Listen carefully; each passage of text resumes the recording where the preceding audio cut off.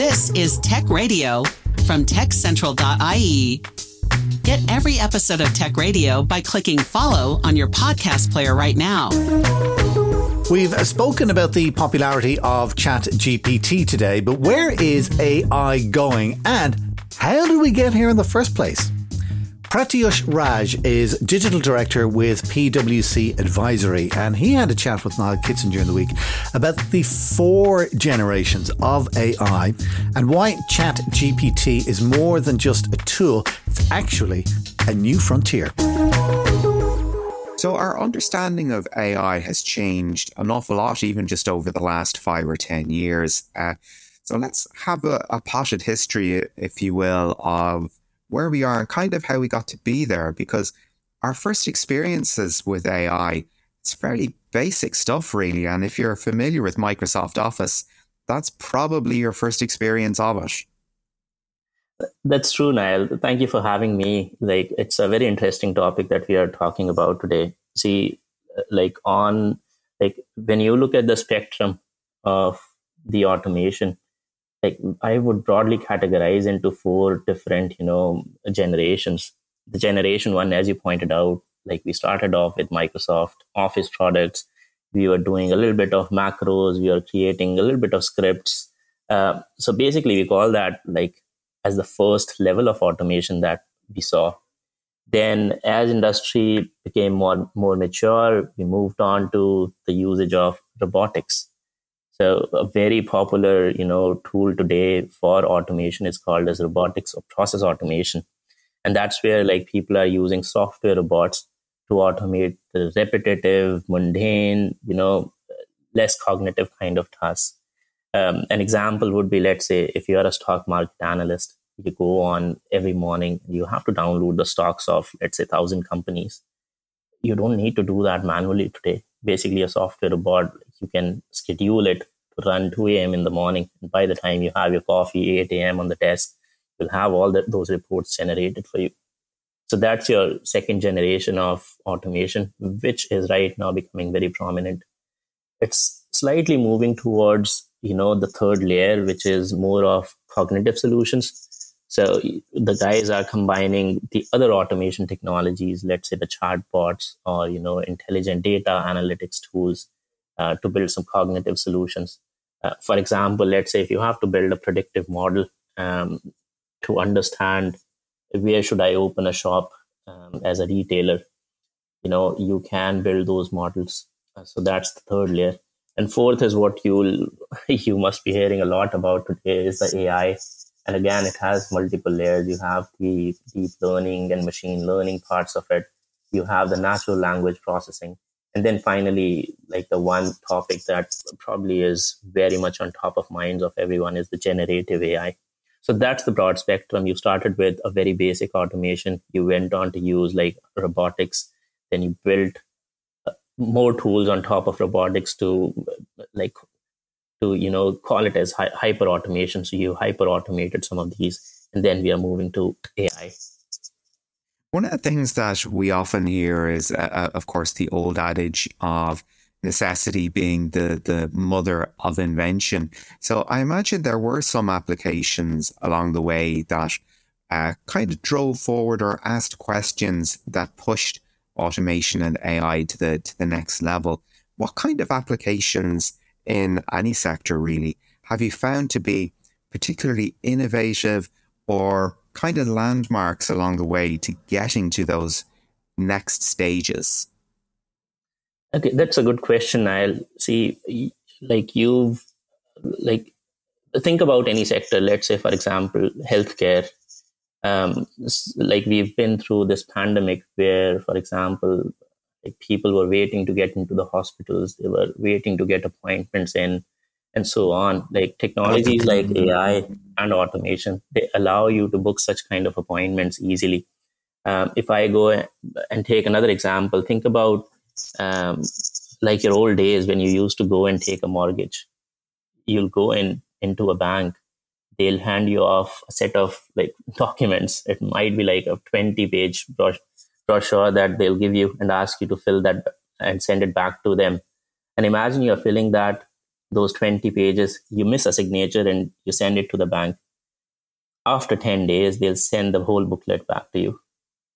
So you can see, like, historically, the processes or, any kind of experiences that the companies have been offering, they were very manual, they were very broken, and they saw the need to make sure like they could deliver these services in a more efficient way so that they could deliver like faster, cheaper, and better services to the customers. Now, the same is true for experiences as well. So, for example, if you think about, let's say, accessibility to services, and example I would take is people who are living in remote places. If they have to, for example, get access to healthcare services, it's not that easy. It wasn't that easy, sorry, in earlier times. But now, because it has a layer of, these digital and automation technologies that allows you to get a remote diagnosis in. Like, you can be sitting here in Ireland, and let's say you need a doctor at 10 p.m. You can probably get a doctor sitting in the US or in the other part of the world easily who can do a remote diagnostic. So things like these have actually helped, AI to push the boundaries a lot. Yeah, the example from healthcare there is very kind of prescient when we're looking at the pressure that our healthcare systems are under. And in the past, where you had very large countries with, a stretched healthcare system as it was, where things like telemedicine were an absolute game changer. Do you see AI as being, that first point of contact before the referral, as opposed to, waiting for a doctor to become free for a telemedicine session? See, I don't think we should consider it as what will be the first point of contact. It will all depend on the demand and supply, I'd say. See, for example, if you have only 5 GPs in a region and you want to get access to those, if they are fully booked out for next few days, like, I'd say you'll have a hard time getting, another doctor or getting attended to. So at that point in time, maybe the first point of contact will be an AI-driven bot, which essentially connects you to a different doctor. I'll give you another example. So let's say, like, during the pandemic, for example, we saw a lot of people were calling into the contact centers. And suddenly you realize that contact centers were also half shut down or completely shut down because people couldn't come in. At that moment, like, you would have to wait on the line for 2 hours to speak to a person. Imagine the same being applied to a healthcare sector. If you need to get an appointment and if you have to wait for 2 hours to get to a doctor, that's not a great experience. Not only it's not a great experience, but it is actually, like, it's worrisome that you can't get attended to. Instead of that, like, some things that we've built, for example, for our clients, you go on to the contact center number, you hit a message saying our wait time is 2 hours. But if you would like to chat to a chatbot or an AI-driven bot, please press 1. You press 1, you immediately get a message. You click on that message on your phone, and it opens a chatbot.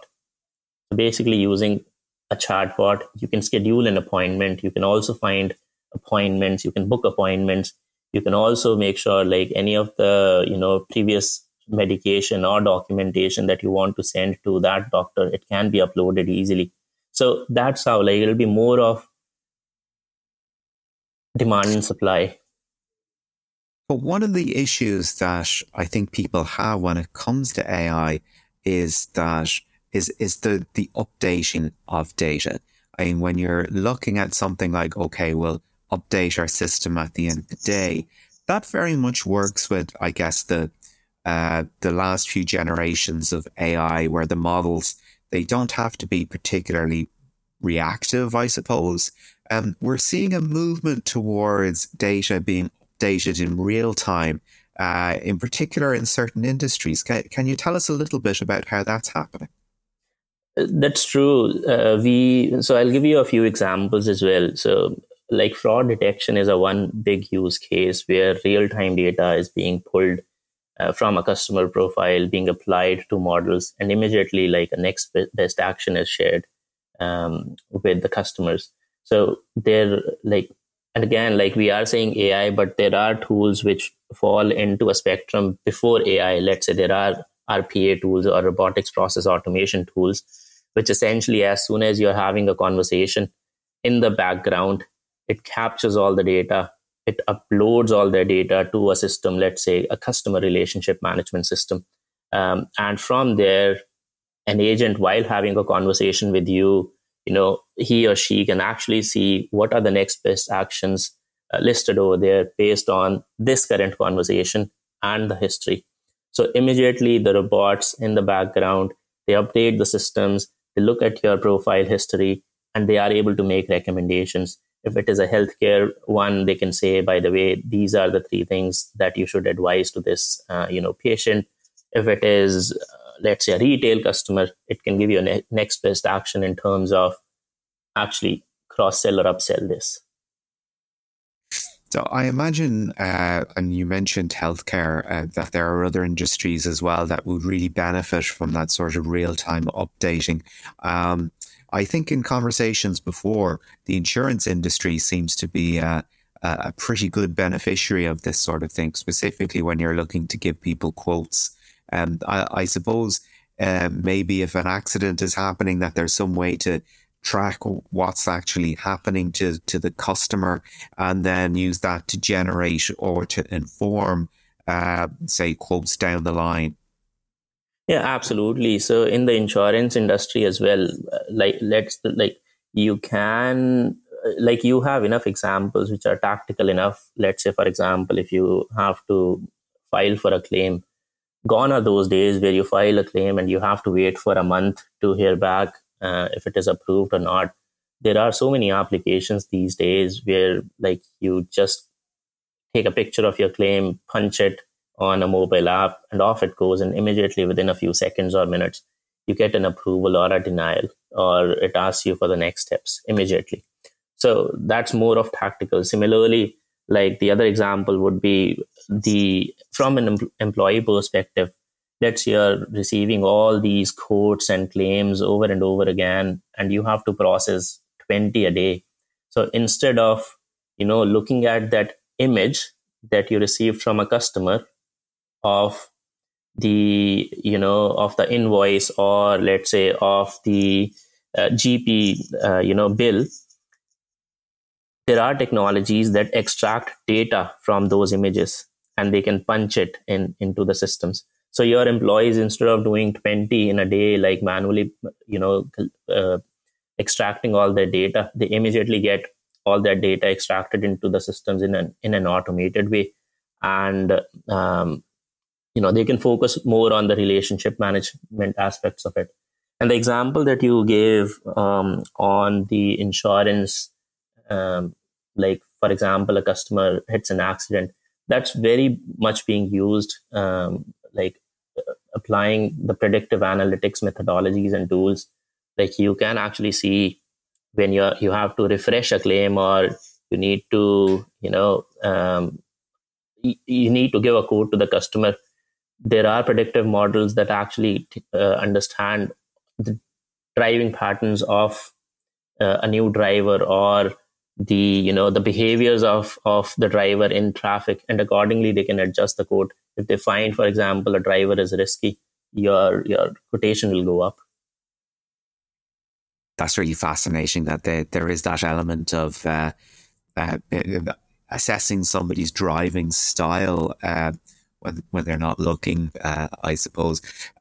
I suppose the meat of the matter at the moment is sort of generative AI, its applications in academia, in art, and its misapplication, I suppose, by trying to have people pass off work that has been generated by an AI as their own.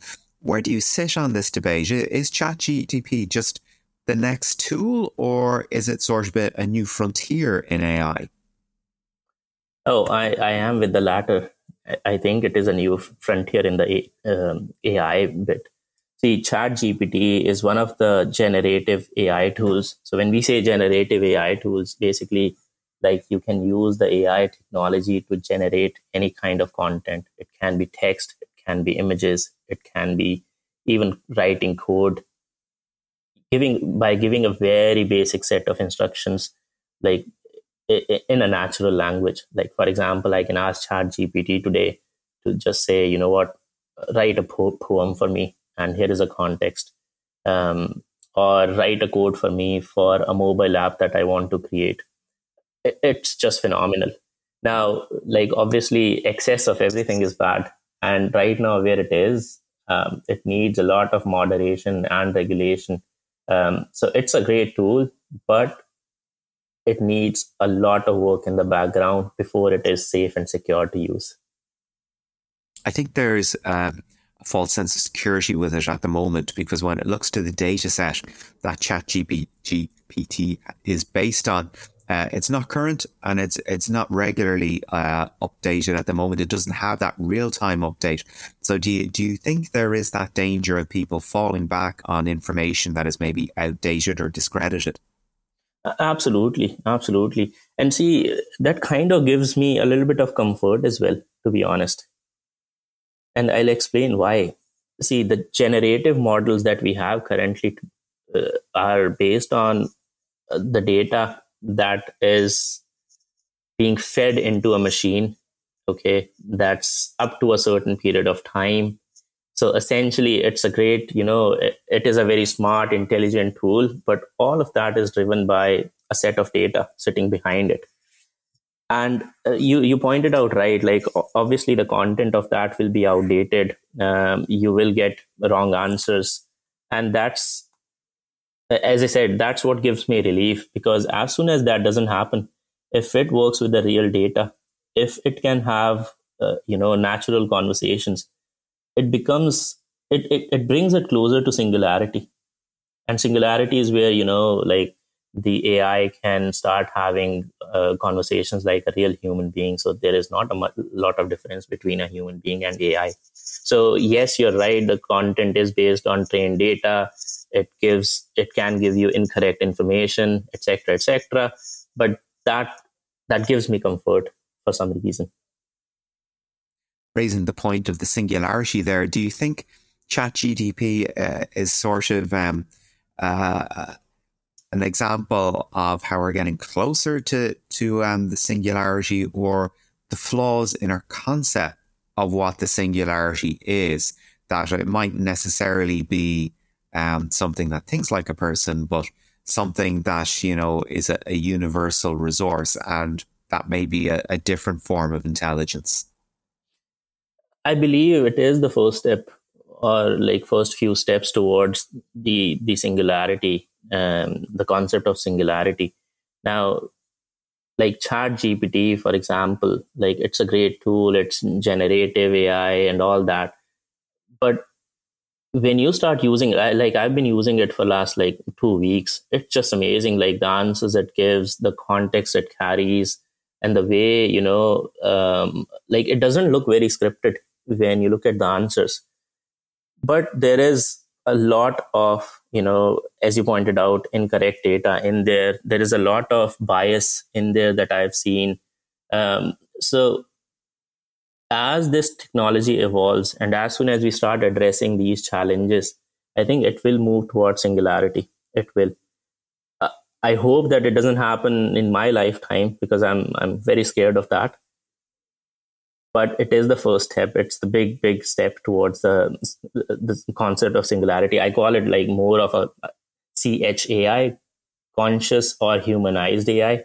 And that's what I'm afraid of. This is Tech Radio. And that was Niall Kitson chatting with Pratuesh Raj, Digital Director with PwC Advisory. We're back again next Friday on RTE Radio 1 Extra, or you can get new episodes automatically by clicking follow on your podcast player right now. Until next time, from myself, Dusty Rhodes, and from Niall Kitson, thanks so much for listening. Take care.